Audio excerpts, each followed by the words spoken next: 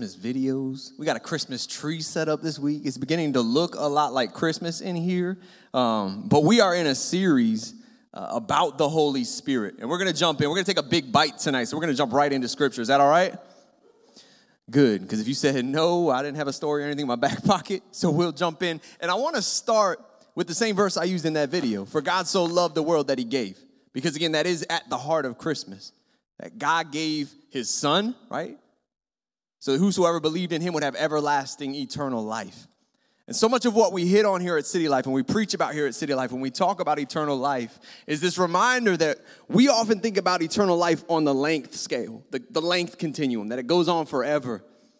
But we also believe, as it says on this banner, that I would have lost heart unless I had believed that I would see the goodness of the Lord in the land of the living. Some of you have never read that before. Oh, yeah, that is up there, right? Yes. It's that whole idea of heaven now, heaven forever. Yes, there's a heaven to come that can never be touched. Eternity in communion with God in his presence. But he wants to whet our appetite for that heaven with life here and now. We talked about last week how this is unlocked so much by the Holy Spirit. And we hit on this point that the Holy Spirit wants to help you not only behold the life of Jesus, but to begin to unwrap it and experience it for yourself. The anointing he walked in, the power he walked in, that's not just for us to behold, to admire, to consider. No, the Holy Spirit wants us to walk in it and begin to experience it for ourselves. And we talked about last week how if you got this giant Hulk action figure for Christmas as a child, within 5 minutes, that's not going to be in that box anymore. Right? You're going to rip that thing open. I'd have 100 other action figures he'd be wrestling and beating on, right? Because no kid gets all their Christmas presents and then leaves them in the box, doesn't touch them again unless it's like socks or your mom got you underwear or something. You're just like, really? So you're off playing with your toys. But you get something like this. You're going to open it. You're going to rip it open. You're going to play with it. Unless you're a collector. As I hit on last week, I had hundreds of Star Wars toys where if I never opened them, they'd be worth hundreds of thousands of dollars. Hundreds or thousands, right? But I wasn't a collector. I was a kid. I opened those things up. I played with them. And the gifts that God gives us, he doesn't want us to just be collectors. We're children of God. He wants us to have the heart of a child that's going to take that gift, open it up, experience it, and use it for all it's worth. This idea that the life of Jesus Christ wasn't given just so that we could consider it and admire it, but so that we could take it and through the Holy Spirit begin to experience it. As children of God, open it up and walk in it. And as I said last week, any gift from God, it's a gift I want. I was reading through James this past week where he says, every good and perfect gift comes from God. He's a giver of good gifts. He's a good father. He doesn't give wretched gifts. No, he gives good gifts. And again, I would tell you this Christmas that he loved you so much that he gave his son. And he gave his son, again, not just to admire and behold, but to experience the life that he had. It was this priceless gift that so often we're indifferent to. And I think we're indifferent to it because we're indifferent to the Holy Spirit. Again, the Holy Spirit is what helps us take it and unwrap it and walk in it. And we're going to be in Acts a little bit tonight, the book of Acts, right after the Gospels.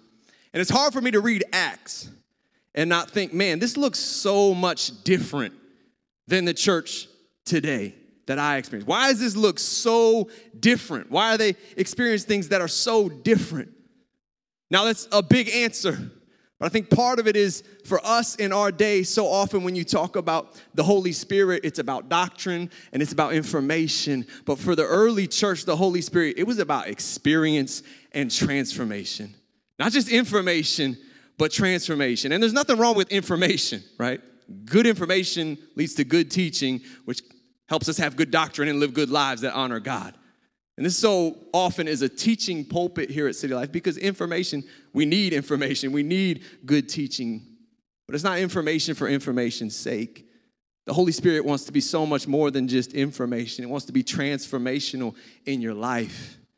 One of my favorite quotes about the Holy Spirit is by none other than Billy Graham. And he says this about the Holy Spirit and being filled with the Spirit. He says, I'm convinced that to be filled with the Spirit is not an option, but a necessity. It is indispensable for the abundant life and for fruitful service. The Spirit-filled life is not abnormal. It is the normal Christian life. Anything less is subnormal. It is less than what God wants and provides for his children. Therefore, to be filled with the Spirit should never be thought of as an unusual or unique experience for or known by only a select few. It is intended for all, needed by all, and available to all. That is why Scripture commands all of us be filled with the Spirit. And a lot of that, we might hear that and think, yeah, that sounds great until the end, that idea of being filled with the Spirit. Because for some of us, we would think, yeah, I've seen some people filled with the Spirit, and it's a little like abnormal, right? It's a lot like when Bruce Banner becomes the Hulk and there's just this loss of control. And sometimes I think as a result, based on our biases or experiences, we can kind of treat the Holy Spirit like that one person we all have in our life where it's great to be their friend, but you don't like to invite them to gatherings because they have no chill. That one relative when he shows up to Thanksgiving, or like my sister's wedding, my uncle just was crazy, right? That one person, the Holy Spirit becomes that person where you love them to death, but you don't invite them to gatherings because they have no chill. And as a result, I think sometimes when we think about the Holy Spirit, we can think, oh yeah, we need a healthy balance, right? Like the Holy Spirit is some add-on that we don't want to overdo or get too much of. And if that's your perspective, I would challenge you, find me somebody that has too much of the Holy Spirit. You won't. Because that's the equivalence of saying, find me somebody with too much of God. Yeah, that's kind of the point, right? I want all of God that I can have. That's not troublesome. That's the goal, to be consumed. And the problem so often is not getting too much from God. It's our holding back from God, our holding back from the Holy Spirit. We need the Holy Spirit. And I want to talk tonight about the gift of the Holy Spirit and also the gifts of the Holy Spirit. Again, it's a big bite, so we're going to keep rolling and rolling. But as we talked about last week, to operate in just human strength, you're just going to get human results. That's not what we're called to as people. That's not what we're called to as the church. That's why Scripture speaks clearly and says the Holy Spirit is poured out. It says that we're to be filled. We're going to talk about Pentecost some tonight, where the Spirit baptized the apostles in the church for the first time. And when you think of the word Pentecostal, though, you think about Pentecostal churches, you might think of a whole wide variety of things. You might even think about snake handling or vanity blankets, all that kind of stuff. We have all these different preconceived notions based on experiences, based on maybe personalities of people. Some experiences are odd, maybe they're strange, maybe they're weird. Because it becomes troublesome when we get so amped up by emotion, we forget scriptures. Yet we can't, as a response, operate by fear and ignore scripture. Especially, we'll look at tonight, Paul, he addresses some of these things in 1 Corinthians 12. But we don't have to look any further than the Gospels. You know what I love about the four Gospels is they're not identical, right? There's some that's in this Gospel and not in that one. There's some things said here, phrased a little differently than over here. And some people are weirded out by that. For me, like, no, if it was all exactly the same, I'd think, they plotted this, right? Maybe this wasn't real. But these are four different accounts. But you know if it's in all four, right, as the Holy Spirit is inspiring them to write down these accounts, it's probably important. Right? In all four Gospels, we see the death, burial, and resurrection of Jesus Christ because that is crucial to the gospel and the good news that we're called to proclaim. And if you look at every one of the Gospels, you also see the baptism of the Holy Spirit. It's in Matthew 3, Luke 3, Mark 1, and John 1, where John the Baptist is pointing to Jesus. He says, look, I baptize with water. He's going to baptize you with the Spirit. Every gospel gives an account of these words. And John the Baptist pointing to the baptism that was to come in the Holy Spirit. And this wasn't a new idea either that John the Baptist was coming up with. If you read the minor prophets in the Old Testament, the prophet Joel in Joel 2, verses 28 through 29, he's prophesying and God says, I will pour out my Spirit on all people. Your sons and daughters will prophesy. Your old men will dream dreams. Your young men will see visions. Even on my servants, both men and women, I will pour out my Spirit in those days. You know, this happens centuries later at Pentecost in Acts chapter 2. And I just want to read verses 1 through 4 here in the moment. It's Acts chapter 2, verses 1 through 4. The heading is the Holy Spirit comes. And it says in verse 1, on the day of Pentecost, all the believers were meeting together in one place. Suddenly there was a sound from heaven like the roaring of a mighty windstorm, and it filled the house where they were sitting. Then what looked like flames or tongues of fire appeared and settled on each of them. And everyone present was filled with the Holy Spirit and began speaking in other languages as the Holy Spirit gave them this ability. Then it goes on to say about how there were devout Jews and there were other people from all these different regions in the world that had been on pilgrimage to get there, and they were hearing their language spoken. So all these people come and gather. And Peter preaches the first Spirit-filled sermon we see in the book of Acts, and he points back to Joel chapter 2. He quotes what we just read. And as we look at Acts 1 and 2, and we look at the early book of Acts, I want to just point to three realities about this outpouring and baptism in the Spirit that we should consider and take heed of. The need, the difference, and the promise. The first is the need. Jesus tells his followers before Pentecost in Acts chapter 1, verses 4 through 5. He says, "Do not leave Jerusalem, but wait for the gift my Father promised, which you have heard me speak about. For John baptized with water, but in a few days you will be baptized with the Holy Spirit." Again, I love how the Bible points back and forth. John points to Jesus. Jesus points back to John the Baptist. He says, look, this thing that John the Baptist pointed to and prophesied, it's going to be fulfilled. And we got to take note in this passage where Jesus is talking to his disciples. This isn't advice. This isn't a recommendation. No, he's giving them a command. And what's crazy to me about this command is the timing. Because before this command, they got their commission, right? They got their mission, the Great Commission, to go out and reach the world with the good news and the gospel. And it would seem like nothing is more important to that. We should get right to reaching the world with the hope we have. And yet Jesus says, no, wait. He commands them, wait. Because the Holy Spirit isn't optional or an add-on to kingdom work. He's essential to the church and the work that God has for the church.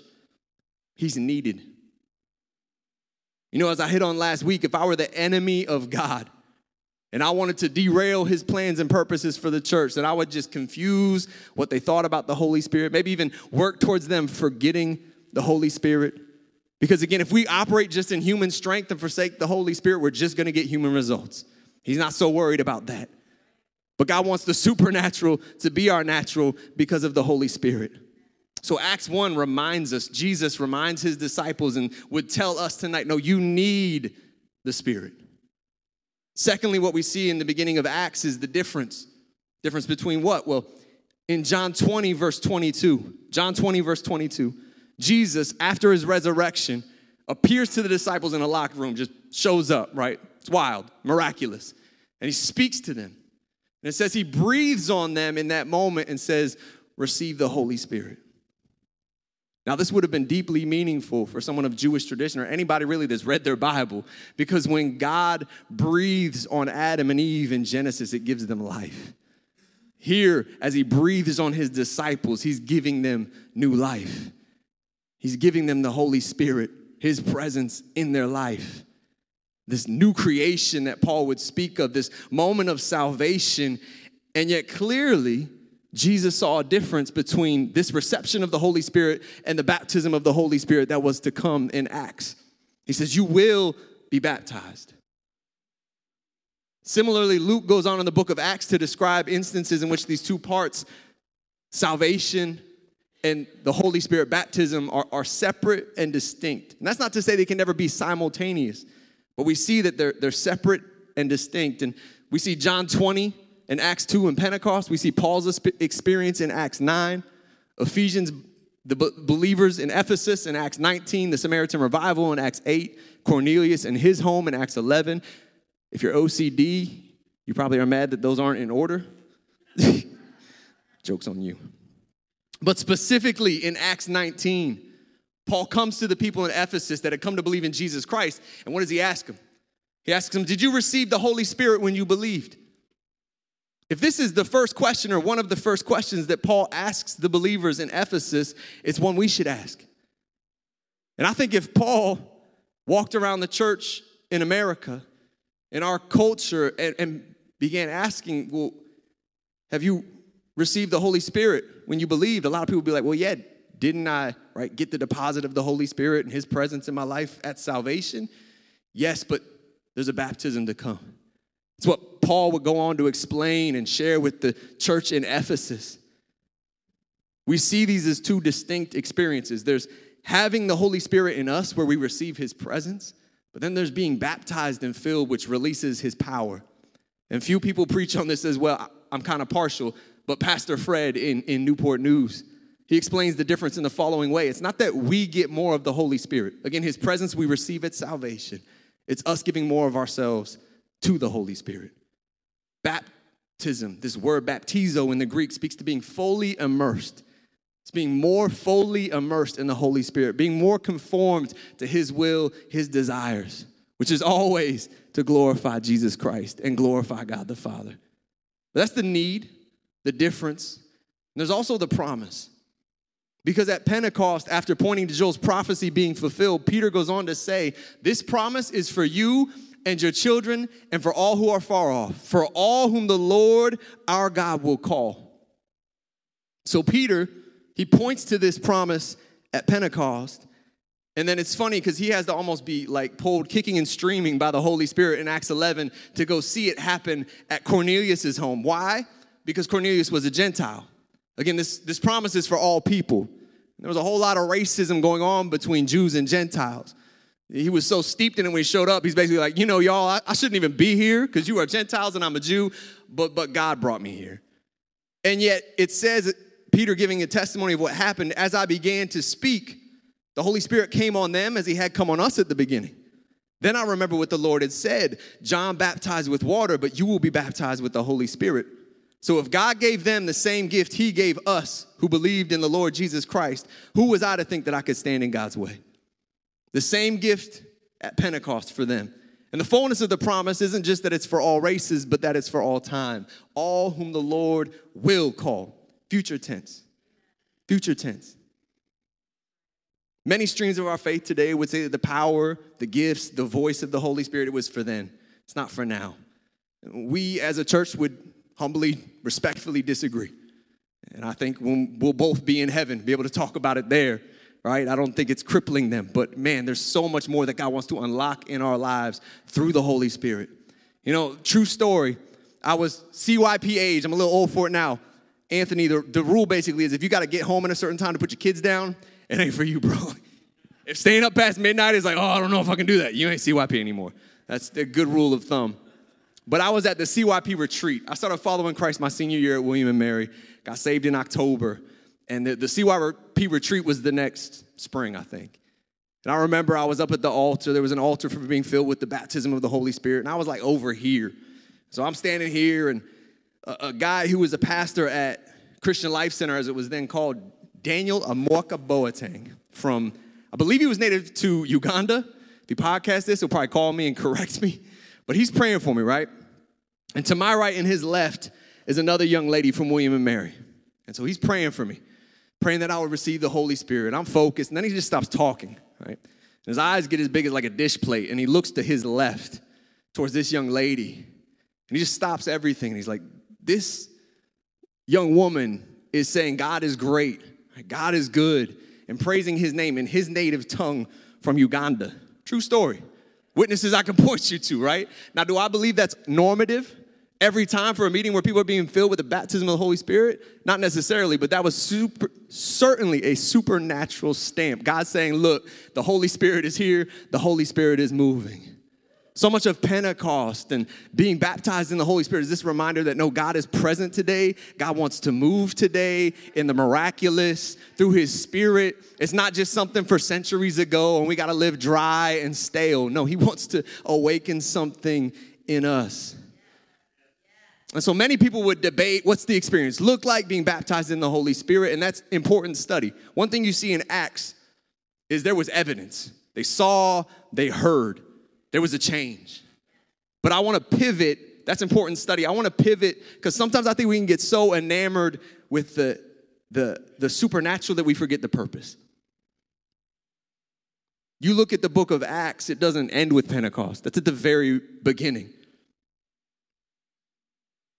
It's not a climactic experience. It's actually the key that unlocks the rest of the book of Acts. We see the spread of the gospel and the growth of the church. The filling of the Holy Spirit is for service and ministry. It's for service and ministry. So as we pivot to the purpose, let me just ask a question. Who would you call a world changer? Who would you call a world changer in our recent culture, recent history? Who are some people that changed the world? Billy Graham, certainly. Mother Teresa. Martin Luther King Jr., yep.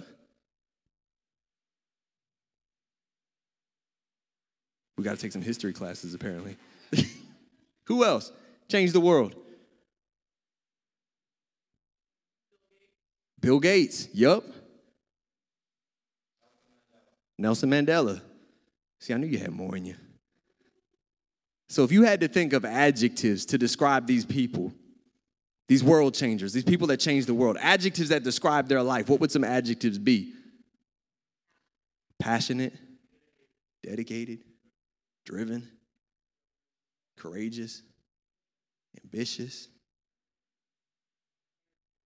charismatic, good one, exemplary, talented, unique. You know, some adjectives we probably wouldn't jump to is unschooled and ordinary. And yet when the apostles were brought before the religious leaders in the book of Acts, it says they appeared unschooled and ordinary. That's what the religious leaders saw when they saw them, and yet they impacted the world unlike any of the people we just mentioned. It actually says in Acts 17, the religious leaders, after some time had passed, they say they're turning the world upside down. And we still are impacted by the church they were faithful to build. We wouldn't be here without them, right? Because they were faithful to what the Spirit was prompting. And to, even though they seemed unschooled and ordinary, God was able to do supernatural and extraordinary things through them. The bottom line, the game changer for them is the same game changer for us. It's the Holy Spirit. As we talked about last week in Ephesians 3:20, God is able to do abundantly and exceedingly above and beyond anything we could ask or imagine through the power at work in us. What is that power at work in us? It's the same power that Jesus promised in Acts 1. It's the Holy Spirit in us. And how does it do it? Well, that's a big answer as well. But tonight I want to look at the gifts. Again, there's the gift of the Holy Spirit and there's the gifts of the Holy Spirit. And we're not going to be exhaustive. The same way in 4 weeks you're not going to fully understand the Holy Spirit. I simply want to hit on the gifts of the Holy Spirit, their purpose, what they are. And to open, I just want to read 1 Corinthians 12, and it's verses 4 through 13. I'll have the opening up here on the screen, but if you want to read the entirety with me, it's 1 Corinthians chapter 12, and it's verses 4 through 13. Paul says there are different kinds of spiritual gifts, but the same Spirit is the source of them all. There are different kinds of service, but we serve the same Lord. God works in different ways, but it is the same God who does the work in all of us. He says a spiritual gift is given to each of us so we can do what? Help each other. Again, it's for service, it's for ministry. To one person, the Spirit gives the ability to give wise advice. To another, the same Spirit gives a message of special knowledge. The same Spirit gives great faith to another. And to someone else, this one Spirit gives the gift of healing. He gives one person the power to perform miracles and another the ability to prophesy. He gives someone else the ability to discern whether a message is from the Spirit or God or from another spirit. Still another person is given the ability to speak in unknown languages, while another is given the ability to interpret what is being said. It is the one and only Spirit who distributes all these gifts. He alone decides which gift each person should have. He goes on to say the human body has many parts, but the many parts make up the whole body. So it is with the body of Christ. Some of us are Jews, some of us are Gentiles, some of us are slaves, and some are free, but we have all been baptized into one body by one Spirit, and we all share the same Spirit. And from here, Paul begins to expand on this analogy that maybe you're familiar with, maybe you're not, where he compares the church to the body of Christ. It's where we get this phrase, the body of Christ. If you didn't know, now you know, right? And Paul dives into this analogy, and it's super important when we consider the gifts to consider this analogy because the gifts are what you could call incarnational, right? God does his work in partnership with us, the Holy Spirit in us, working through us. But secondly, Jesus came took on a body, right, through the incarnation at Christmas, so that ultimately we could become a part of his body, the church. Paul says here, we have all been baptized into one body by one Spirit. That one body he's talking about is the church. And 3 separate times in his epistles, Paul speaks on the gifts. There's 3. There's 1 Corinthians 12 through 14, Romans 12, and Ephesians 4.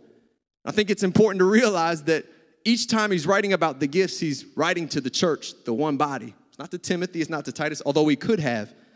But he's writing to a church. And this church in Corinth, apparently it had become a little foggy on the details, the instructions. They were a little abnormal, to use the word Billy Graham used. And Paul spoke up. I think it's important as well to recognize for Paul, it wasn't so much whether this was really a gift or not a gift. The more vital issue he addresses is, are these gifts being used in love and service and in ministry as they were intended to? The gifts of the Spirit are for service and for ministry, for building up ourselves and for building up the church, to serve the church and to point others to Christ. And for some, like this church in Corinth, we want the gift. It sounds cool, right? We want the power active in our life. But the problem is we want that without the fruits first, the fruits of the Spirit. Maybe you're familiar with those, maybe you're not, but we'll get to that in a second. You probably have heard 1 Corinthians 13 if you've ever been to a wedding. It's this powerful passage about love. And so often we pull it from Scripture, nothing wrong with that, but we isolate it at weddings and we talk about love and these qualities of love. But it's important when you consider the context, you realize it's in between all this writing on the gifts of the Holy Spirit. And if you look at what Paul calls the most excellent way in 1 Corinthians 13, pointing to the first fruit of the Spirit, love, you begin to see so many parallels, right? Rejoices with the truth, that's joy. Keeps no record of wrongs, peace. Patient, patience. Kind, kindness. Does not delight in evil, goodness. Never fails, perseveres, that's faithfulness. Not boastful or proud, that's gentleness. Not easily angered, self-control. The most excellent way to operate in these gifts that Paul is talking about, it has to be rooted within the context of the fruits of the Spirit. The gifts aren't meant to operate without the fruit. The first initial fruit is repentance, but secondly, all these fruits listed here. And true, these don't line up perfectly. And actually, if you were to read 1 Corinthians 12 through 14, Romans 12, and Ephesians 4, it's not word for word identical about the gifts. But I do want to work through some of the ones that are present there in 1 Corinthians 12, just briefly, so we can be familiar with them. For instance, there's words of wisdom. Words of wisdom. It's a thought that comes through the Holy Spirit. There's so many instances in life, maybe you've had them before, where you think, man, there's not a verse for that. An answer to a question, a solution to a crisis. Think of Solomon, who asked for wisdom in the Old Testament and then says these 2 women come to him and they're fighting over whose baby it is, and he's given wisdom for that moment. But you even look practically in Acts. In the books of Acts, the church leaders were prompted by the Holy Spirit to separate Paul and Barnabas for the work he called them to. They didn't have a 5-year plan. They didn't have a growth strategy that involved this step. They simply heard from the Spirit and acted on this word of wisdom. There's also words of knowledge, information impressed by God onto a person that the person knows is true. Old Testament, you look at the prophet Elisha. The story always cracks me up because he would tell the Israelite king where the other kings were camping out just because he knew through knowledge. But you look at the woman at the well and Jesus is ministering to her. He had a word of knowledge about her life. Yeah, you've had multiple husbands, right? He read her like a book. And maybe you, like I have, there's been times where somebody's praying for you and they're like, man, he read my mail. Like, how did he know that, right? How would he ever know that about my life? Or she? And it's because of words of knowledge. There's the gift of faith, the supernatural ability to believe God's word in spite of adverse circumstances. You see this gift active in Paul's life when he's on this ship on the way to Rome and it's about to sink. It's looking desperate, looking like everybody's going to die. And yet he had enough faith, not just for himself, but it was a gift that was so large that it inspired faith in the people around him. See the gift of healing, the impartation of God's supernatural ability to heal. It's not medical science. It's not mind over matter. It's God's supernatural work. See, in the book of Acts, Peter says, silver and gold I don't have, but what I do have, I give you. In Jesus' name, get up and walk. The gift of miracles, events sparked by the Holy Spirit that defy our natural mind and natural experience because it is supernatural.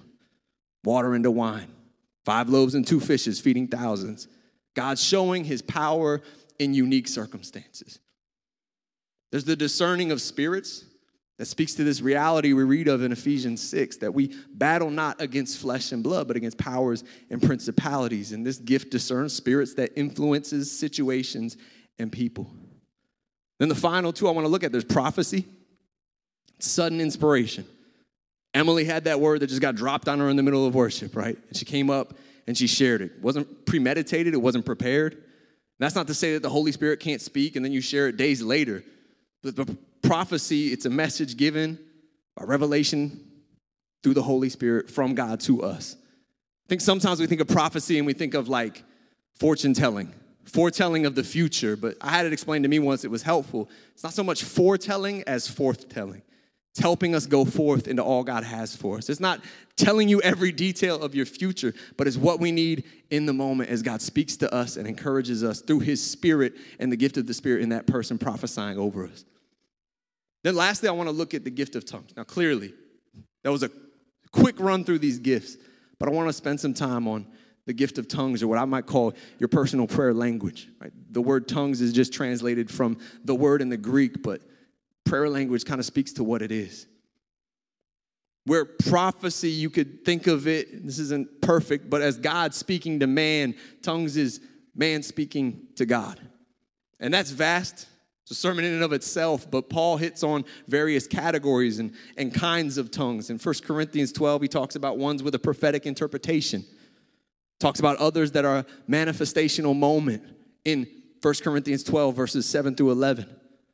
But I want to look about what he talks about in 1 Corinthians 14, this idea of a personal prayer language for everyone as we walk in relationship with the Spirit and God the Father and Jesus Christ. And so often, when I'm in conversations with people, they'll ask, well, is it me or is it the Holy Spirit like taking over? Right? And I've seen people, and you've probably seen people that when they're, quote, in the Spirit, they seem to lose control of themselves. But I would say, again, that's the gift without the fruit. What's the last fruit of the Spirit? Self-control. Self-control. Judge a tree by its fruit. If somebody would say, I just couldn't control myself, I was in the Spirit, I'd say, let's look at Scripture. Somebody who maybe doesn't know how to control themselves. Paul, in the letter to Corinth, says in chapter 14, people who prophesy are in control of their spirit and they can take turns. It's like, don't lose your mind, people, right? He says, be sure that everything is done properly and in order. See, the Holy Spirit, as we talked about last week, is eternal, was present at creation, active in creation, and what we see at creation is God bringing order from chaos. And when we get baptized in the Spirit, that order is not reversed all of a sudden, chaos from order. No, always bringing order out of chaos. I'll also tell these people, or you, if you had that question, it's an invitation, not an invasion. It's an invitation. And I think it's also important to remember, again, what's the invitation the Holy Spirit expresses to the world through us? It's an invitation not to know us, but to know Jesus, right? To be drawn into Jesus' presence, to know God the Father in new ways, to, again, open up Jesus' life and begin to have it for ourselves. And because of this, anytime that you're in a service and you would be drawing attention to yourself, or there's somebody drawing attention to themselves or distracting from the work that's being done in that moment, it's a good bet they're not in step with the Spirit. Just this idea of being in step with the Spirit. But specifically with your prayer language, again, the Spirit works in cooperation with us. These gifts are incarnational. The same way I have to make a decision to open my mouth and speak in Spanish when I'm in the Dominican Republic, or open my mouth and speak in English. Even when I'm here at the pulpit, I have to open my mouth. I have free will. The Holy Spirit doesn't hijack that. You might sound, all this seems odd, it seems strange. We talked last week about mysteries, right? We may never fully understand it, but if it's a gift from God, I want it. Right? If the Bible says I should be doing it, I want it. Now consider this passage. If happiness were like the flowers of June, then I would take the best of them, roses and columbine, the lilies, and bind them in your hair. They are not more beautiful, but they add meaning to my love. For all our words are short and lame of breath and stumble, and you surpass them, though I know not why. Who wrote that?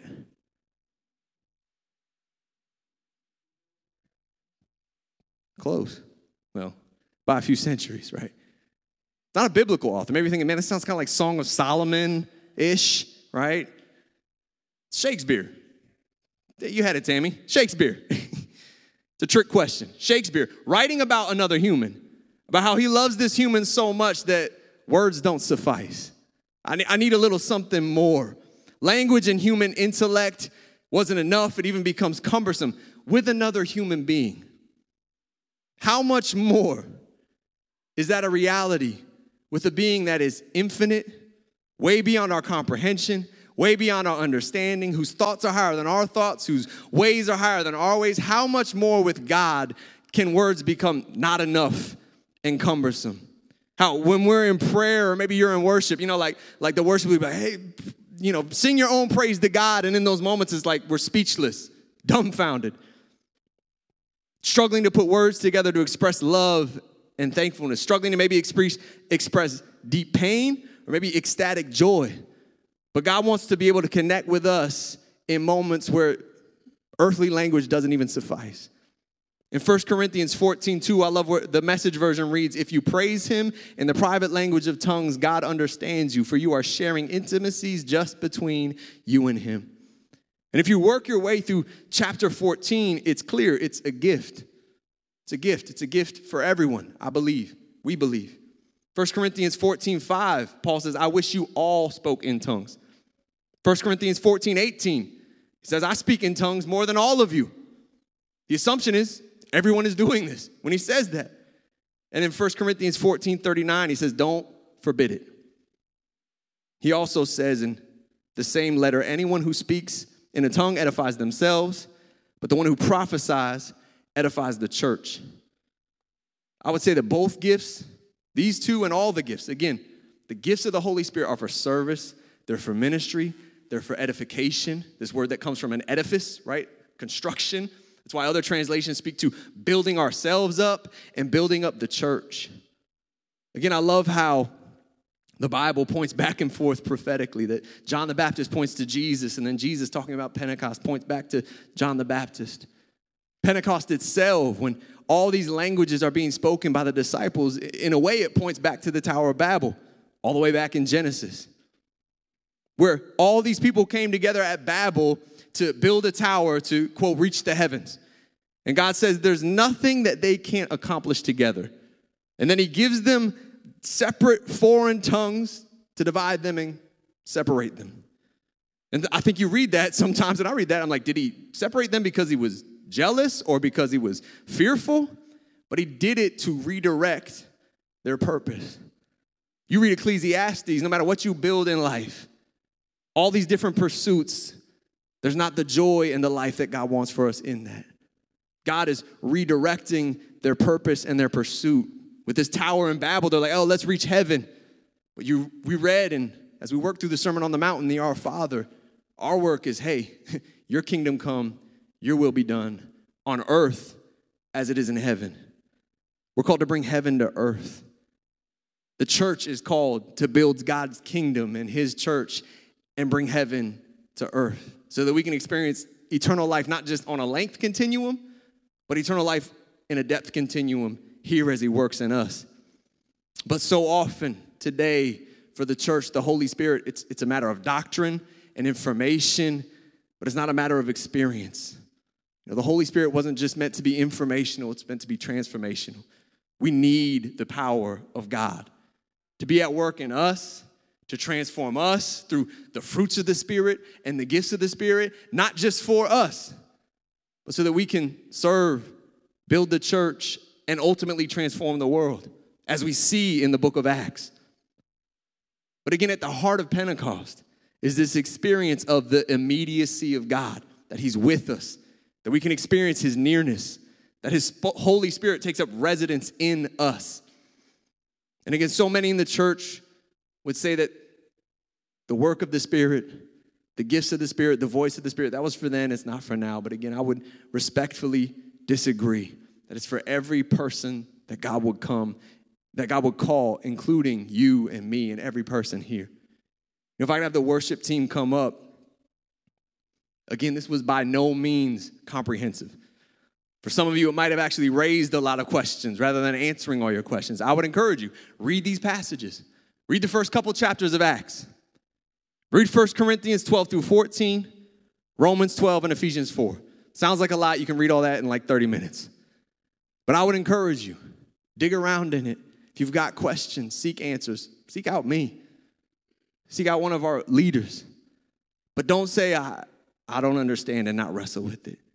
God wants to wrestle with us because when we wrestle with him, he's engaged with us. When we wrestle with him, he's close to us. But I just want to close with the words that Peter said to the people that were listening at Pentecost. He gives a to-do list, essentially. 3 things for every person that heard him preach to do. And I believe that God wants every one of us to walk in each of these 3 things. He says, repent, be baptized, and receive the Holy Spirit. 3 items. Repent, be baptized, and receive the Holy Spirit.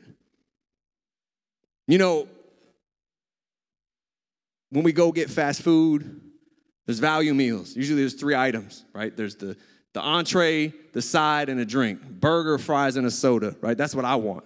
But I'm often a dollar menu guy, right? Because I'm usually balling on a budget. So usually I just get a couple items off the dollar menu, and I'm like, I can drink water at home, save some money. I'm just going to get a couple out of the 3. I don't need to pay for the whole value menu when I can pay just a couple bucks and go drink some water because I'm a cheapskate. Steph's trying to break me of that. So there was one time, years and years ago now, I still remember because it was like Christmas to me. I bought maybe a couple items off of the dollar menu, and I get home, and there's like a whole Big Mac value meal. I'm like, I certainly don't need these calories, but Merry Christmas to me, right? I had driven 15 minutes home. I wasn't going back to give it back. I was like, I got an entire value meal in here for like an extra value meal, dollar value meal price, right? And in the same way, in the opposite direction, when I pay for a value meal, as Steph is trying to break me of being a cheapskate, right? If I get home, there's only fries in the bag, I might drive back. I want what I pay my money for. I want all 3 items, right? I don't just want 1. I don't just want 2. And I share all that because God is a giver of good gifts, far better than anything some fast food restaurant has for you. And here, Peter points to 3. Repent, be baptized, and receive the Holy Spirit. And what I would tell you tonight is don't settle for what's less than the Spirit-filled, powerful life that God has for you. Life and life abundant. Eternal life that's not just on the length continuum, it's on the depth continuum. I want to read that Billy Graham quote again where he says, I am convinced that to be filled with the Spirit is not an option, but a necessity. It is indispensable for the abundant life and for fruitful service. The Spirit-filled life is not abnormal. It is the normal Christian life. Anything less is subnormal. It is less than what God wants and provides for his children. Therefore, to be filled with the Spirit should never be thought of as an unusual or unique experience for or known by only a select few. It's intended for all, needed by all, available to all. That is why the scripture commands all of us be filled with the Spirit. Maybe you'd ask, well, okay, how do I receive this? Well, God gives us this paragraph that we got to recite like a cheat code. No, he doesn't, right? He doesn't do that. He doesn't give us a bunch of hoops to jump through or a giant to-do list. He just wants us to ask in faith. I love Luke 11:13, and I want to close tonight with it. Again, he's the giver of every good and perfect gift, as it says in James, but it says in Luke 11:13, if you sinful people, not how I like to open my sermons, but if you sinful people know how to give good gifts to your children, how much more will your heavenly Father give the Holy Spirit to those who ask him? So tonight, as we go back into worship, if we could stand, we're going to go back into, I believe, closer. We're going to worship. For some of us, we need to ask. Maybe you'll do that alone in your seat. The Nawatneys, Nate and Laura in the back, they would love to pray for you. I would love to pray for you. If you need to ask, then ask. For some of you, it might be repentance. Asking Jesus, be Lord and Savior. I want to give my life to you. Maybe God's impressing on you, I need to get baptized. The second on the list. But maybe for many of us, it's receiving the Holy Spirit in a new way. Immersing ourselves, being baptized in him. And for those of us that have experienced that before, maybe we don't ask, we can simply bask in his presence. and in our praise. But let's worship, and I'll read that verse one more time. How much more will your Heavenly Father give the Holy Spirit to those who ask him? God, we praise you for your goodness and your good gifts here tonight. We worship.